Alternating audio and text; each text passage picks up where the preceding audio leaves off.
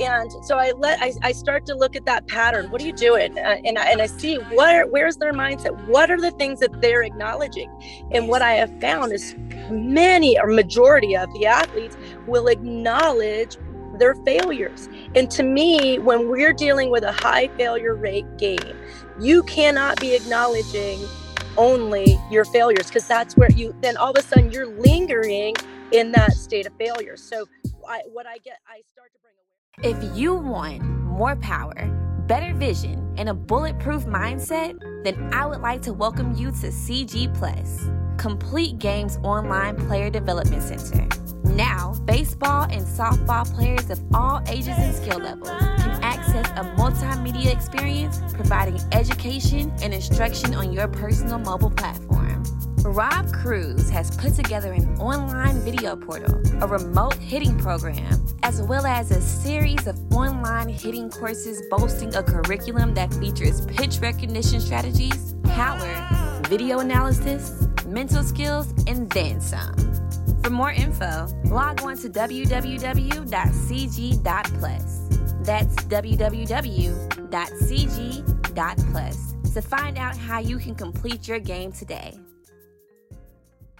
Welcome to the Transcending Sport podcast with Rob Cruz, an audio experience bringing you interviews, conversations and more from some of the most intriguing personalities in the sports world. And now, your host, Rob Cruz. How you doing, everybody? This is Transcending Sport. I'm Rob Cruz. I'm your host. My guest is Tina Whitlock, Coach Tina Whitlock, former USC softball standout, former U.S. Olympian, and MLB coach. And we have her as a guest today. Coach Whitlock, welcome to the show. Thank you, Rob, for having me. I'm looking forward to talking some ball. Glad you could be on. So the last time we had a conversation, we talked for a long time. It was like one of the most refreshing conversations that I've had in a while.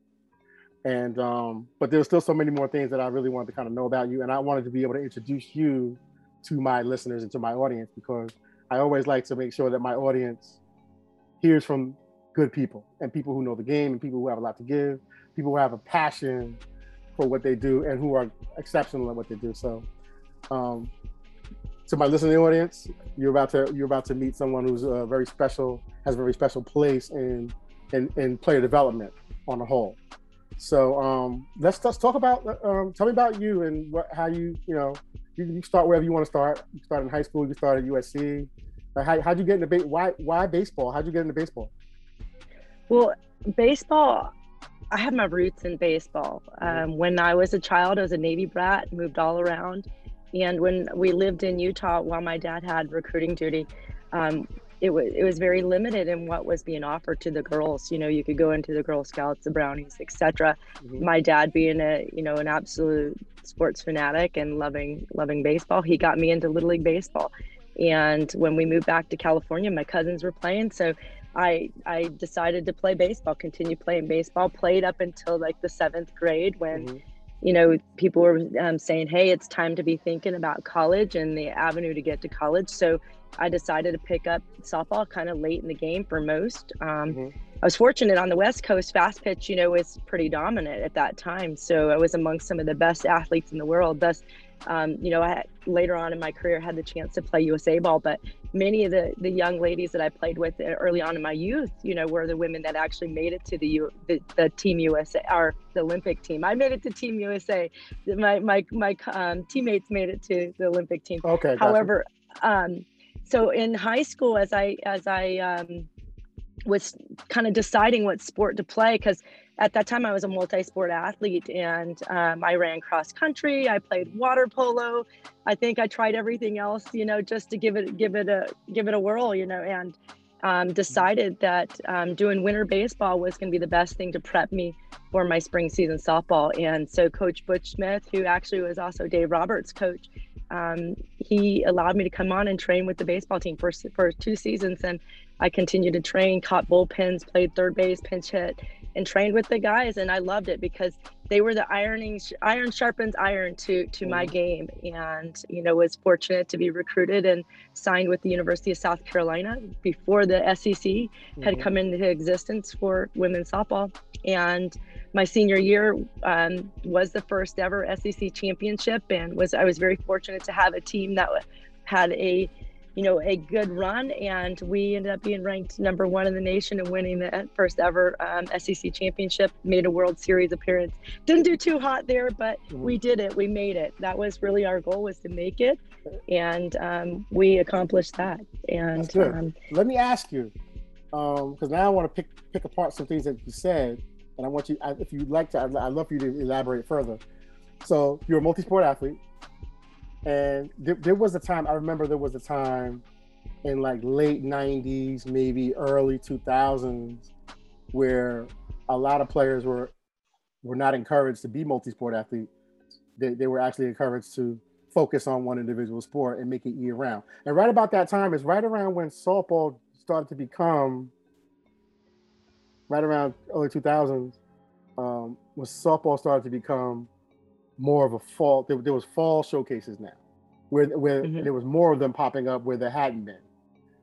Because usually, the norm was, if I'm a female athlete, I'm playing 3 sports. I'm playing a fall sport, I'm playing a winter sport, and I'm playing a spring sport. And it's pretty much the same women or same young ladies that were playing those sports, that were playing also your teammates for 3 seasons in 3 different you're sports. athletes. Right, you're the school athlete. That's your role for the school, right? So.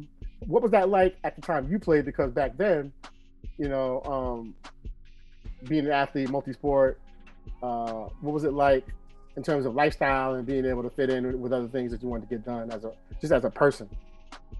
Well, I think the biggest thing for me was being a military brat. I had learned to really adapt. So a multi-sport athlete for me was like a normal thing. It's like every few months, every few years, you get the itch for change, right? You want change. And I think for me, being a multi-sport athlete taught me much more than just an athletic skill. I had a chance to be a leader maybe in one sport, and the other one I was there to learn and listen in different ways. And so I think each sport offered up something different.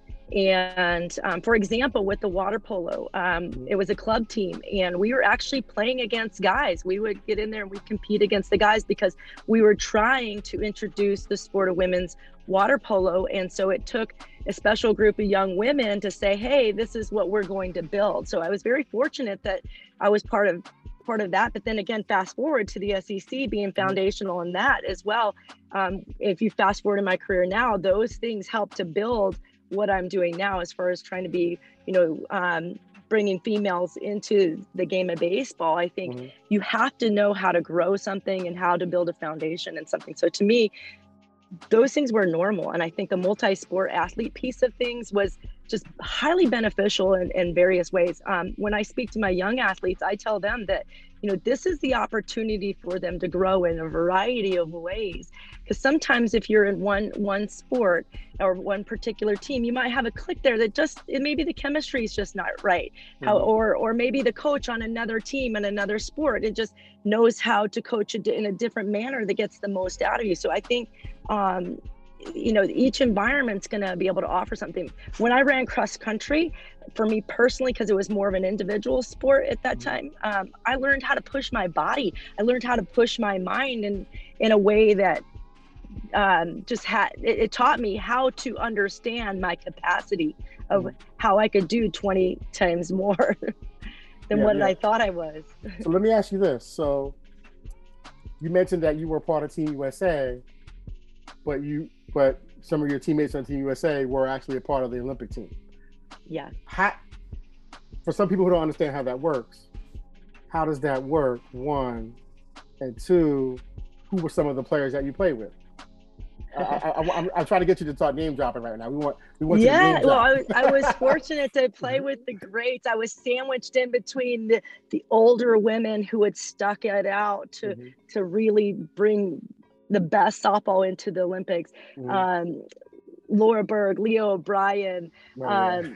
Lisa Fernandez, Dot Richardson, Lori Harrigan, Oh my God. and numerous other greats of the games, legends in the game, Yes. right? And then there's, on the younger side, Ginny Finch, right? And so I was sandwiched right there. Laura Berg, Leo O'Brien, we played together ever since we were 14 years old. So we were right there in the middle between that a little bit older group of women and the younger group of women. So I think we came through at a really good time in the game.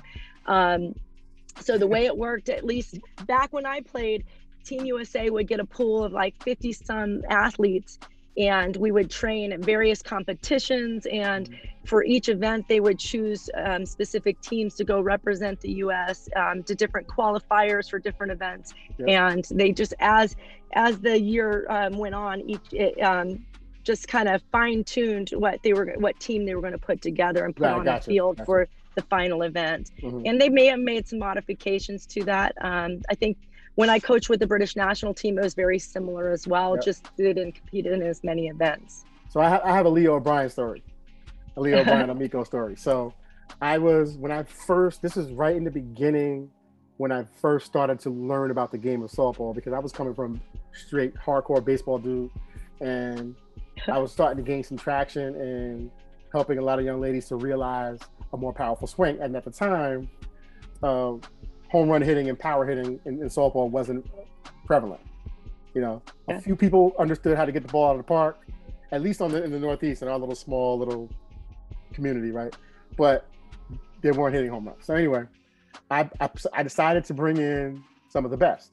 I said, let's reach out and bring some people to New York so that I can help get more knowledge to players and coaches about what it should look like. And we were able to get Leo O'Brien Amigo to come to the facility in New York. And I'm throwing her front toss so she could put on a little demonstration. And let me tell you, this is the first time that I really saw how the swing should be. And at the time, there was a debate about the baseball swing versus the softball swing. But I had always felt like, why would it be different? If we're trying to hit a ball hard, why should softball have its own special swing? That doesn't make any sense. It didn't make any sense to me. Yeah. You know what I'm saying? So I'm like, just because they're females doesn't mean that they can't swing the bat the right way. Why are you trying to make up a whole nother way that they have to swing a bat? It's just and then I got a lot of flack. Well, that guy's teaching a baseball swing and girls shouldn't have baseball swings. What are you talking about? It's not a baseball swing. It's a swing. It is a swing. Why are we putting a gender on a swing? Why are we putting right? So Leo O'Brien gets in the cage. When I tell you, she put on a freaking clinic. Yep. And all I could say was, you see? And then I come to find out a little bit, maybe like an hour after that she was about a couple of months pregnant. And I'm like, and she was pregnant, okay? And she was pregnant. My friend. I was like, oh my God. It was the most, and I got fired up. That was like it inspired me to like, okay, now we got to change some things around here. Things have to change. Yeah. And consequently, things change. And that is an example of the things that the players from the original regime in the beginning, you brought them up as the founding, the founding players of the USA, right? Back then. The sacrifices that they made for the good of the game. And a lot of people don't understand that just because a lot of these young ladies are working in softball and continuing their careers, they're not really making money. They're sacrificing a lot, because they could be somewhere else, 9 to 5, making money, making way more money than they're making. But because of their love and their passion for the game, they were able to like figure out, well, this is what I got to do. I have to do this. And so people like you that stuck it out and stayed in the game and stayed connected to the game, it's just giving so many more people so many more opportunities. To me, yes, there is a sacrifice to it, exactly. But when we love things right, we see it more as a commitment. And to me, that's the beauty of it. And we needed more women in the game to be able to find a way. And many women did. They either put their careers on hold or they allowed for their career found a way with their career to do both. And that was, like Leah, to be a mother and an athlete. I cannot tell you how many young women, that I've worked with where I'm like, hey, you don't have to be just a mom, or you just don't have to be a student. You can be both. You can be more than just this one-dimensional, person living out your dream. Mm-hmm. And when we have women that are dynamic, like Leah and Dot, who went and got her medical degree, right? Mm-hmm. People like that who or many of the women that became firefighters or law enforcement alongside their softball career, they were an example of just excellence. And that's what we need in the game, is excellence. That's how we're going to lay a very firm foundation. I look across the nation right now and see in the game how the girls game has grown, and to see that, we've got the Athletes Unlimited now with their thing. We did the CCSL this summer. So we have growth now in the game to start providing opportunities, as well as opportunities overseas for women to play some form of professional softball now too. And I think, that you go back and you reflect back, and you have to say thank you to those women that found a way to make it happen. And speaking of great hitters in the game, just recently also worked with Crystal Bustos. She came out and did a camp for the CCSL this summer. So, she's the Babe Ruth of our game, and she can hit. That debate of the softball swing versus the baseball swing. A friend of mine back when I was working out of Atlanta, a guy named Jerome Walton, he was a Rookie of the Year for the Braves, and he said to me, Tina, it doesn't matter really, honestly. When the ball's coming at you 90 miles an hour, it's still coming fast. So, it's all about, being able to barrel it up and execute in the moment, bring strategy to the game. And to me, I think that if we focus on the differences rather than the similarities, that's where we go wrong. So the first time I saw Crystal Bustos hit, I went to a Philadelphia Force game, right? And I don't remember what team. I don't know if she was on the Force or if she was on the visiting team. I don't even remember what team she was on. But I had went down to the Force batting practice to spend some time with some players that I was kind of working with and kind of helping with their swings and stuff. So she gets up. They're at a minor league stadium, and you got the softball fence. But then beyond that, you have the baseball stadium fence, right? Yes. I know you're laughing because you know where I'm going. Yes. So she's taking BP, and I'm like, and I'm just watching, and I had no idea who she was, by the way. I'm just learning the game, right? And I think I found out who she was afterwards. She was one hopping, like dead center Major League Baseball dimensions, right?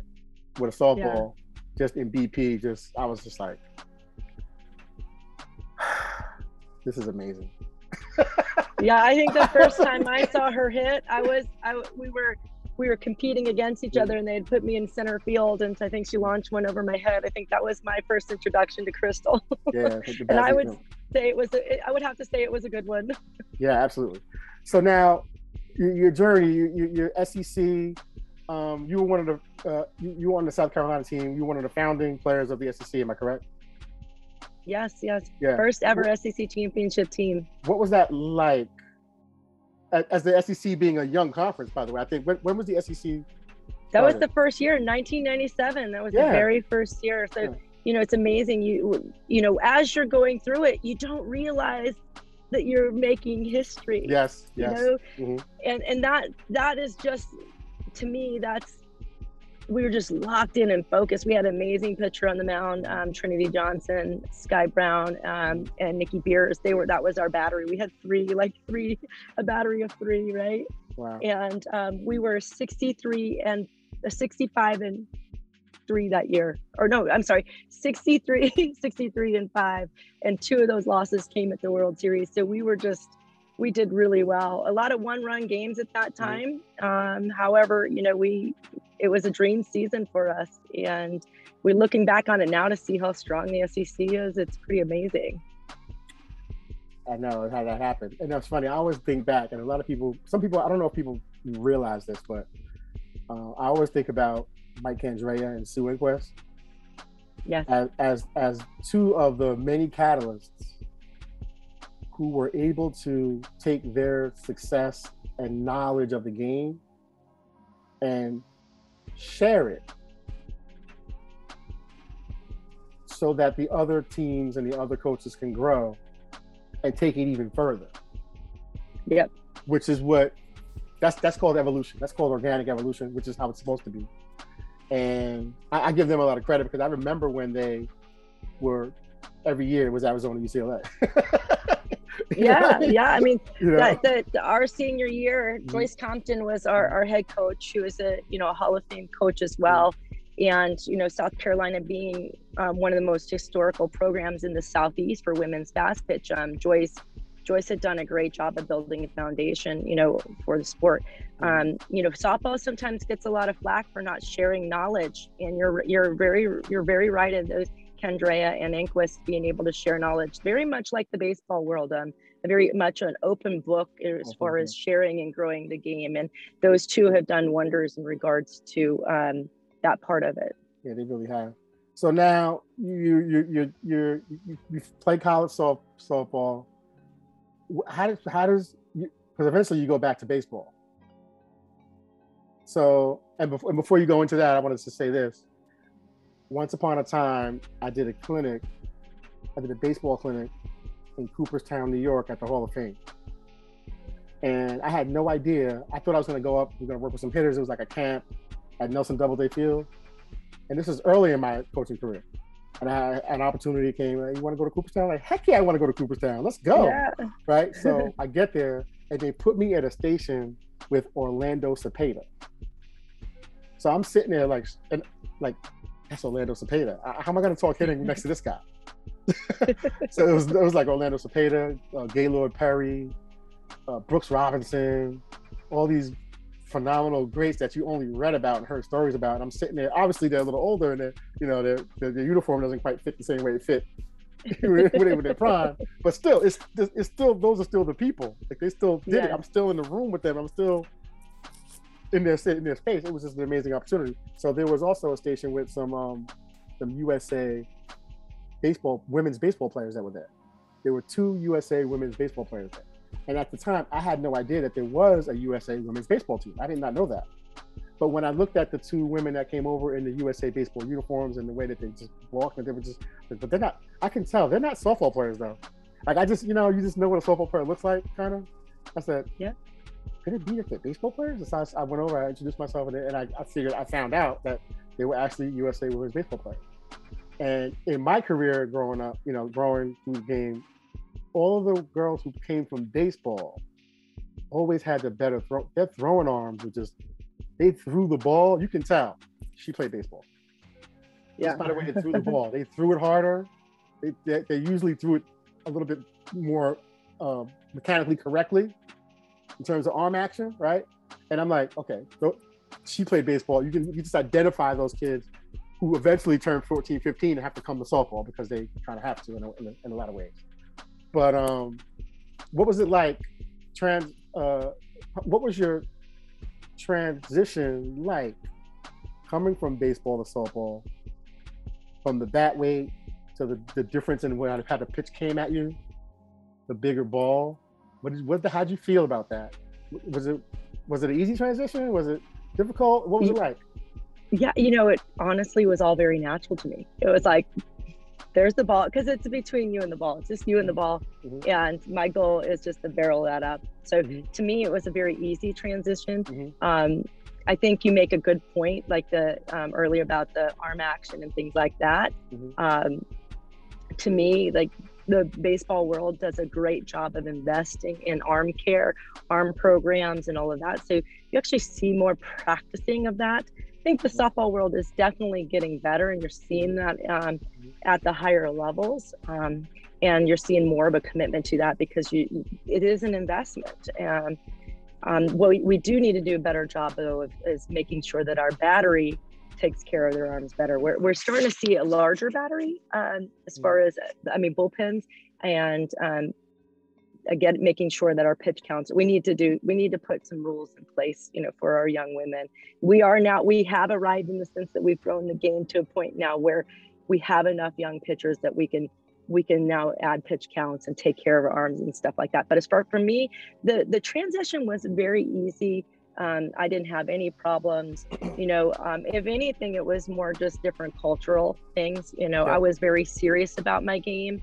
And I think, in the baseball world, you do have that pro career that's still there that you can, we're still figuring that piece out. There's a lot of growth that still needs to take place in the softball world.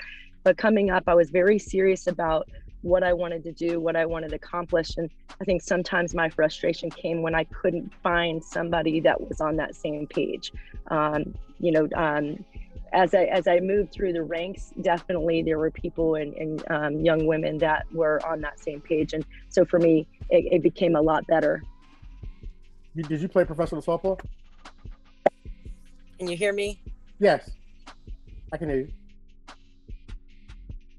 No, I can't. I can't hear you now. I can't hear you now. I can't hear you. I can't hear you. Oh, it muted. I'm sorry. Okay, I don't know how it muted. Sorry about that. So for me personally, the game was better as I progressed through the ranks because I was now amongst the elite and everybody was on the same page and they had the same commitment level.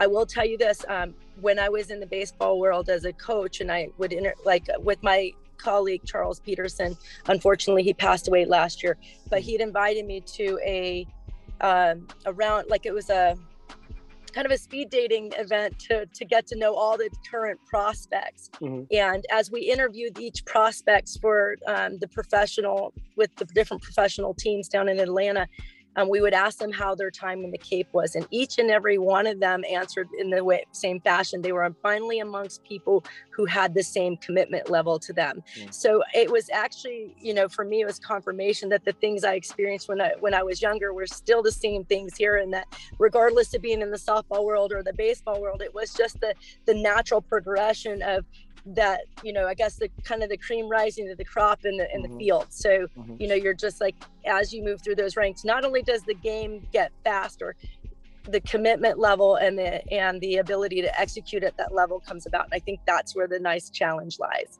Yeah, that's great. That's great. So pro softball wise, coming out of college, you played some pro softball. And I did. You and I had an opportunity to coach pro softball with the USSSA Pride, and that was one heck of an experience.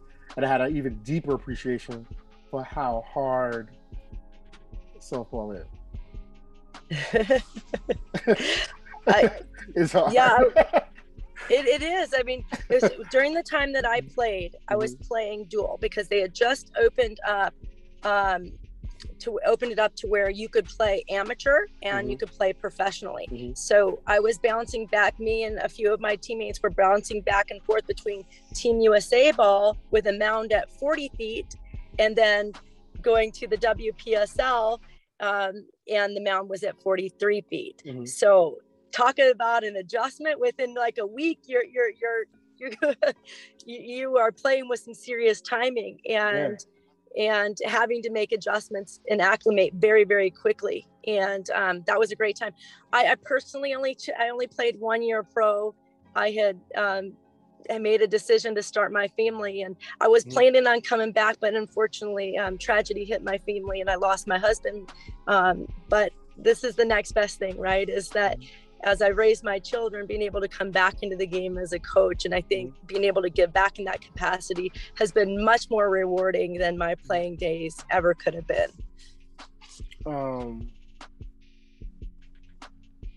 So we got the pro softball career. How does one come from where you came from and do everything that you've done? How'd you end up in Major League Baseball as a coach though? I mean, that's the thing that you gotta tell us, like how? Well, if you know me, you know I have a strong faith, and I had started coaching some baseball in my local community because the gentleman that I work with, Kelly Aarons, with Test and Train Sports and Stars and Stripes, we needed a coach that weekend for one of our, 12U, 14U teams. And he asked me if I'd like to coach baseball. And I said, yes, I agreed to it. And to me, I actually enjoyed it a lot more than I did the softball coaching at the time. I don't know if it's just because it was just take me back to my roots, or just truly a God thing. But as I was coaching, at that same time, I was coaching with Team GB, which is the Great Britain national team, as a pitching coach there, or a battery coach. And I got a call from Tyrone Brooks, and he's like, listen, your resumes come across my desk, and I want to talk to you about opportunities in baseball, and how would you consider this? And I had asked him, if I could call him back when I got back from Japan, because we were preparing for the World Games. And that's what I wanted my focus to be. And we did well. I think we finished 10th there at the World Games, 10th or 11th. I think I aged one day because I traveled all around the world. That was pretty awesome. But when I got back, I had really prayed about things. And at that time, I'd been doing some stuff in development with Kelly Aarons. And I thought, you know what?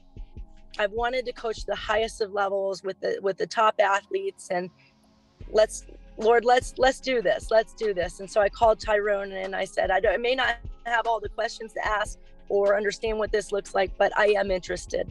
And so I got involved with several different programs. And at that time, my colleague Charles Peterson had just shown up in the facility I was working at. He was a scout with the St. Louis Cardinals, and he started giving me just different tasks to go. He was tasked with finding a shortstop, and so he sent me on a couple different, I don't know, I wouldn't say errands, but they were little assignments to go watch a couple different shortstops and giving back some scouting reports, and everything that I was doing was proving to be good. And he would coach me along the way, to look at the game from a specific angle. And all of a sudden, everything just started to line up for me as far as, the ability for me to read the game, to learn it quickly, and then, give back to, whoever was in need of it. And so I just started writing some scouting reports, or reporting back to different people, and was able to land an interview with the Cardinals through that connection, and was able to get down and be a fourth coach. However, due to COVID, it didn't really pan out for very long. So here I'm back in the interview process. I've been fortunate that I've interviewed with the Rays, the Reds, the Red Sox, and numerous. I think I covered all the R's of the Royals, maybe all the R's there, and various other teams throughout the last year. And so I'm hoping that the work that I've done over the last year and previous years will lead to something and open another door in baseball. So most people I've found people talk about their faith, they talk about it, right? But they don't talk about it. They never go into depth about it, because I think sometimes people may feel uncomfortable asking certain questions from people who are people of faith, or sometimes the people with faith are a little bit apprehensive to share because they don't want to come across as I'm pushing my faith on you, right? But I also believe that it's important. I think it's important to share because it could inspire somebody else to want to know more about God. And people don't even like using the word God. It's like, oh, did he say God? You can't say God. Why can't I say God? You know what I'm saying? So I'm always intrigued, and the first time we talked, I know when somebody is a person who God has their hand on. I can tell, right? It's not for me, and I know the difference. It's called discerning, right? I have the ability to discern that when I'm dealing with people in my walks, which gives me the ability to also be able to kind of discern character and know who to kind of work with, who not to work with, and in this business, ensure that's a very valuable asset to be able to have, in your toolbox. So share with us how your faith, how it helps you in your day-to-day for your decisions, preparations, and be able to inspire you in terms of, because our country is going through a lot over the past couple of years, and some people have came out on the other side of it in pretty good shape, but everybody doesn't have that testimony, right? So what do you say to people who who have struggled as a woman of faith and a woman of God, with making that transition through these adverse times, right? That everybody's going through. What do you say to those athletes out there? I have a lot of young athletes, a lot of coaches that listen to the podcast who comment on different things and how much they enjoy it. But we've never really got into this part. We never really got into this part of it, which is another reason why I wanted you to be my first podcast coming back from the break that I took. Man, we're living in some very heavy times, right? Mm-hmm. Things that are tragic, things that are tearing at our seams and creating division. And, I see it daily. I lost my colleague to COVID. I have 3 athletes with COVID. I work with, athletes of various races. And, the one thing that I try my best to do is convey to them that they are loved. Mm-hmm. Because love is the most powerful thing out there. It can move mountains, and it is, but without it, we are like nothing. The Bible says we are nothing. So to me, first off, I want to convey that they are loved. I just think it's the edge for me. My faith is my edge. It's what brings about courage. It brings about perseverance. It brings about truth. So that's the other thing is I always, when I'm working, whether it's my athletes or the people that I come in contact throughout the day, I just want to share with you the truth of my experience.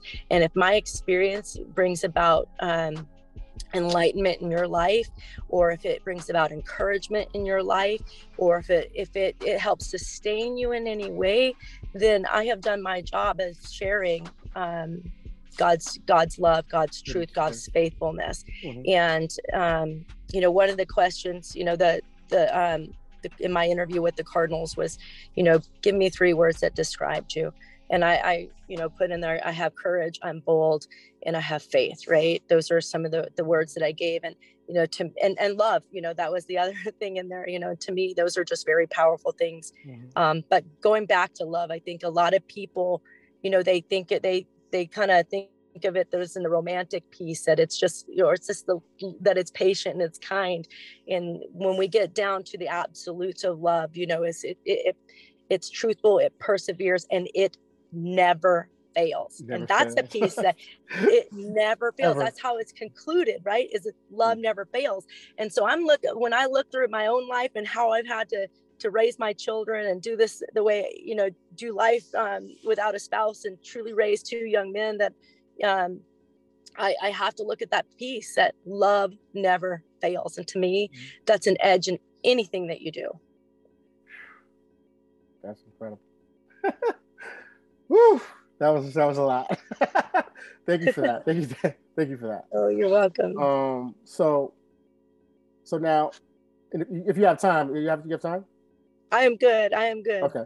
So I want to talk to you about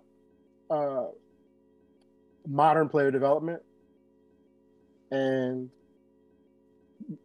how we're utilizing technology in developing athletes, and all the things that we can create assessments for, to be able to figure out what, to have some kind of number on information that's telling us what we know we saw, but to what degree is what we saw, is it happening or not happening, right? So I think just for you in your space, I'm curious to know what type of, what's your go-to, obviously there's ways that we can go deep into technology and do deep labs and kind of dissect things, but just go too quick. Somebody comes in, I want to start taking lessons with Coach Tina Whitlock. What are some of the things that you're doing, some of the technology that you're employing on your end that's helping you to become even better at ascertaining what your athletes are coming in with?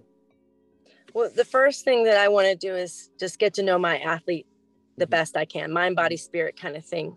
Because what I find a lot of times is if an athlete's not moving correctly, that's going to inhibit a lot of things. So I've tried a couple different technologies. Obviously, I'll do exit velocity. We'll do a thing called the hitter's handicap. So that when I do the hitter handicap, it actually will convey to me just different patterns, in how the athlete moves throughout their swing. Anything from focus to fatigue, or any mechanical breakdowns. That's one of my go-tos.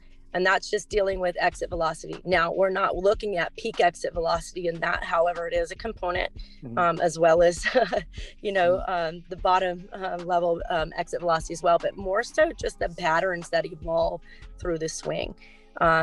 And to see, are they balanced? Are they, and how that plays into their consistency to barrel up the ball at a peak velocity. But we're looking mainly for optimal performance.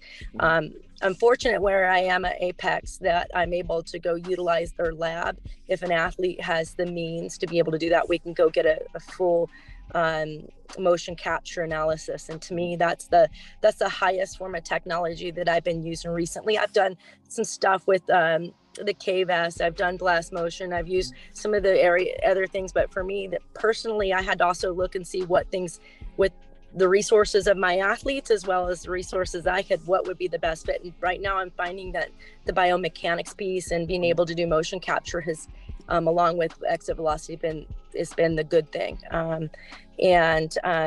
So, once we do that, we're going to look and see what things we can do to help get them to move better, but also the mind. I am in no means am I a sports psychologist.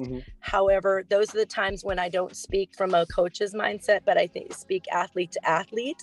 Because it's funny how that saying, oh well, you might have been a good athlete, but you're not a good coach, that comes about a lot of times, right? And I was like, well, how do you do battle with that? I'm like, okay, that's how I do battle with this. I talk to you only from an athlete's perspective. You and I, we're both athletes, because I'm 46 years old, so I kind of have that feeling of like I'm a has-been, but yet there's that part of me, that ego in me that says I'm not hanging up my cleats yet. So I try to speak to my athletes from that perspective, athlete to athlete, so that way then I can get in their mind and see exactly what's holding them back there as well. I've done some lay counseling, so that helps me as well. And what I find is when I can create an environment for the athlete to truly, truly feel that the cage or the ball field is their sanctuary to get away from life, they can truly get lost in the game and just play. Right. And to me, kind of picking apart all that stuff and picking apart the swing in a way that when we rebuild a really strong foundation, and a strong-minded athlete usually brings about a good, strong approach. That's good. So when you're in a practice session, because I feel like one of my biggest strengths is also I think most coaches who have had sustained success over the course of a long period of time in developing athletes, you have to transcend the physical realm. Because obviously, people say hitting, or people say it's 90% mental, 80% mental, whatever. We know it's a lot. We know it's more than the physical part, right? So I always tell my athletes, I ask them, what part of your game would you say is mental? And they'll say 75, some will say 80, some will say 90. I say, okay, so what's left? They're like 10%. Okay, so if we master this physical plane, that's 10%. That's nothing. We have to be able to incorporate what we're doing on the mental side, whether it's visual, mental, cognitive, but from the neck up, right? We have to be able to kind of figure out what are the things that make you really good in that area, and what are the things that are your hindrances. And we have to address it, but we have to address it in the training environment. So that's something that I take a whole lot of pride in. So I'm really glad you said that, because people who know me, they know that it's, we don't just randomly do front toss. It's not random. There's always a count. There's always a game plan. One of the other things that I do is I just listen to what the athlete acknowledges. And when I listen to, like, they'll be hitting, right? They'll barrel up some really good hits, and they don't acknowledge them. But the moment they hit a ball, they acknowledge it. They frown, they sigh, they cuss, whatever it might be, they acknowledge it. And so I start to look at that pattern. What are you doing? And I see where's their mindset? What are the things that they're acknowledging? And what I have found is majority of the athletes will acknowledge their failures. And to me, when we're dealing with a high failure rate game, you cannot be acknowledging only your failures, because that's where then all of a sudden you're lingering in that state of failure. So I start to bring awareness to that. I'm like, okay, I'll let him go, let us really see how this pattern is. Then does that acknowledgement lead to frustration? Does that acknowledgement lead to breakdown? And that's one of the things that I find most common that I'm changing in the athletes is their acknowledgement of their failure and how long they linger there. And when we can start changing that around to where they're acknowledging their successes, then you've got athletes like Tatis Jr., who is excited to play the game and they're enjoying that moment where they have found success. And to me, I think that's a great place to be. You know what? Also, just what was good about that though? Like sometimes, okay, I know it wasn't what you wanted, but sometimes I'll see it, I'm like, that's exactly what I want. They're like, yeah, but I popped it up. Yeah, but you also did this, and this though. And you haven't done that yet. Like, why are you just focusing on? And a lot of that is perfectionism. And perfectionism is one of those demons that it's almost like the worst thing you can be is a perfectionist. Especially, I mean, and there's a difference. And I tell my athletes, there's a difference between excellence and perfectionism. Yep. Yes, we want to be excellent, but we also know that we're not chasing perfection. We're chasing consistency. We want to be self-aware. We want to know kind of when something happened, why it happened, how it happened, so that we can get closer to what we want to happen later on down the road. I had a kid who I just met her, and she came in, and she, similar to what you said, she only had a response to when she didn't do something to the level that she thought she should have done it. Bad throw, whatever, topping off, getting on top of some balls, hitting grounders.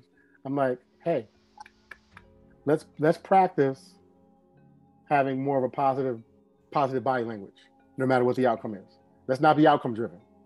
Let's focus on the process, and let's practice body language, facial expression after each rep. And I need it to be the same, whether you thought it was great or whether you thought it wasn't great. Because you have to work on that. And so I'm glad you said that. I'm glad I'm not the only one doing that. And because I already knew that it doesn't even matter how many balls I flip her, or how many commands I yell at her, or bark out at her. If she can't get those emotions under control, she's gonna go from bad pitch to bad at bat to bad game to bad day to bad weekend to bad month to bad season. Yeah. And now and she created it all on her own. So yeah, absolutely. One of the things too with awareness is intention. So, you're going to have that round where, you're just not getting the outcome you want, but you're getting an outcome. And I'll try to point out like, hey, you're right. You did pop that up. However, that will apply in this particular situation. So now you recognize it. Now you can create that in the situation that you want it to intentionally. So I try to pull the good out of it to where I can start to bring some awareness that this will work for you in this situation. Did it work for you in this one? No, but we can apply it to the next situation and that will work. And what I find is you start to see the athlete being able to make the adjustments pitch to pitch rather than at just solely at bat, or like you said, that the domino effect absolutely, down absolutely. the line, that you get a hold of it before it snowballs. What is your, if you can only, and I ask myself this question all the time, and I have my answer, but if you can only have one, there's all kinds of hidden gadgets out there, right? And I think in my experiences, the best hidden gadgets are the gadgets or the inventions that help hitters to feel it really quickly. Exactly. Right. That's in my experience. Right. So, but for you, I'm curious to know, and I asked this question to a lot of different coaches. If you can only pick one thing, and you can only do that one thing with all your hitters, and that's the only thing you could do in training when it came in, it's the only gadget you can use, what would that gadget be? Do you have one of those? One. I'm gonna have to say the grips, bar grips. The bar grips? The second would be the big ugly bat, the overloaded wooden bat, the one that's like 50 ounces, but no, the bar grips. So I use bar grips because I believe good hitters are going to be strong in the hands, strong in the feet and strong in the hands. And I think so the bar grips, I think they give immediate feedback. They bring about good focus. They work on the sequence of the hand grip, and they develop bat head control. and the perk of good exit velocity too. Okay, you have to send me the information on that thing. Yes. Okay, I'm interested in knowing more about that. All right, and then so for me, it would be the overload balls, like the heavy balls. Yep. Because I feel like they're taking their swing, and the ball is giving them feedback at contact, and then they can just adjust from there. But specifically, I like to have multiple weights in whether I'm throwing overhand or whether I'm throwing front flips, so that I'm having all these different feels for each hitter. And so I'll go like heavy ball, then I'll go over to the real ball for four, and then they'll start to feel. And I say, hey, hit the real ball the same way you would try to hit the heavy ball. Yeah. Normally they don't do that. They just like contact sometimes, but we want quality of contact. Because sometimes I have a lot of kids, I feel like they're coming from a mentality of don't miss. But the ground ball and the pop-up is actually a miss. It's a miss hit. So yes. can we focus on quality of contact and then work backward from that? What type of movement sequence patterns do we need for that? What type of posture do we need for that? For that particular pitch, where should that pitch have been hit? Let's do it again. I'll throw 4 more in that same spot. Let's try to figure out what angle your bat should be on in that pitch. And then they start to understand angling. Then they start to understand for that location, with this bad angle, this is going to be my outcome. Yeah, I think the key there you spoke of is just, we'll throw 4 more. So you're giving them the rep to feel that. Mm-hmm. And that's one thing I think that's gotten lost in some of the development was, or training, I should say, is the ability to rep out towards mastery. Rep out. And I personally, understood a little more of that when I was about a sophomore in college, because no longer were the pitchers throwing me inside. They went outside to take away the little bit of power I had. And I had to learn how to rep out that outside pitch and have a better understanding of that. Because it's funny you said that about the outside pitch. So what I'm learning just from what the numbers are telling me, like I'll do exit velo, and I'm not a fan of exit velo on the tee. I'm not a fan of anything on the tee.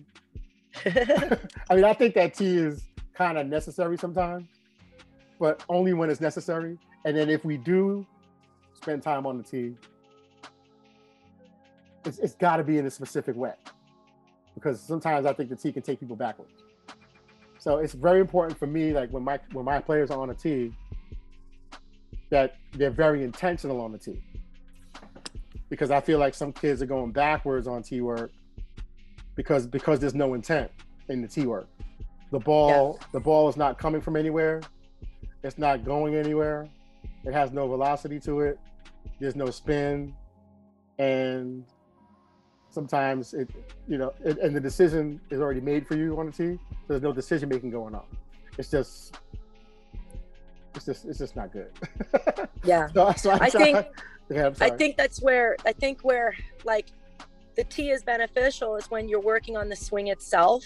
And then you can incorporate some situational things in there, like if there's a specific type of execution that you're trying to occur, like, well, I'll utilize the tee for high tee, or working different locations for maybe a concept or an approach that I'm working on. But mainly when I work off the tee, it's because I'm still working on the mechanical pieces of the swing. When we get into front toss, moving and all that, that's when you're working on the hitting piece of it, the approach piece of it, those kinds of things. And so I think you're right in the sense that you kind of go backwards, you do, but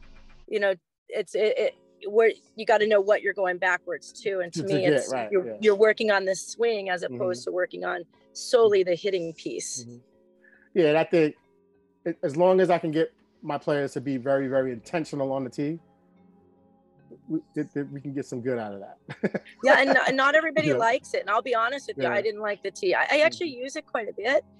However, again, it's a progression from the tee to live. And but again, too, the people I'm working with, they need the biomechanics piece of the movement pieces, so that way then we can sequence well. Some of them can get it very naturally. Some of them need just a little bit additional help. Yeah, for sure.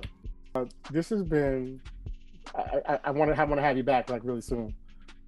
I don't know how much time you have, but in any event, I'm going to be down your way. I'm going to be in the the Hilton Head, May River, South Carolina area. Very nice. When are you coming?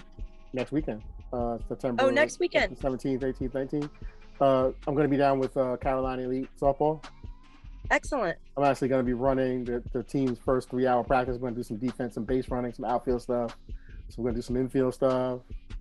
And just kind of, he's just meeting his team for the first time. So we're going to cover all the details that probably have been undertaught from where the kids are coming from, different places they're coming from. Which coach are you coming down to work with? Coach Sean Gleason. Okay, yes, Sean, he's yeah. done. He was involved with the CCSL, bringing his teams to his daughter. I actually connected him with Kelly Aarons also. Oh, good. I felt bad that I couldn't have my teams. I had 2 college teams that I did. We were in the Northeast. 2 college summer teams that I did, but I couldn't get the commitment for people who wanted to come down this year. But next year, what I'm going to do is I want to have 2, maybe even 3 teams. And for the most part, we just kind of played each other. And then I'll take a group from those 3 teams. I should be able to get 4 people from each team. I mean, if I can't do that, I'm not good. Well, that would be great. And then we'll come down. It'll be fun, and I'll probably have to get a coach. Excellent. Really Thank you great. so much for having me as a guest and letting me just share a little bit about my journey. Mm-hmm. All right, thank you. We'll talk soon. Bye, Rob. Oh, by the way, before you go, how can people get in touch with you and follow you, like social media or what have you, if they want to kind of follow what's going on with you? Well, I have on social media, I have Tina Plu Whitlock, which is kind of my professional, Instagram and Facebook pages. And then just personally, it's just Tina Whitlock. Usually that's where kind of my faith-based stuff is, things about my personal life. Yeah, but if they're looking for just baseball, Tina Plu Whitlock on Instagram. All right, and I will make sure that I put that in the show notes with the correct spellings and links so you guys can follow her and see what's going on. A lot of things are happening in the world. It's time.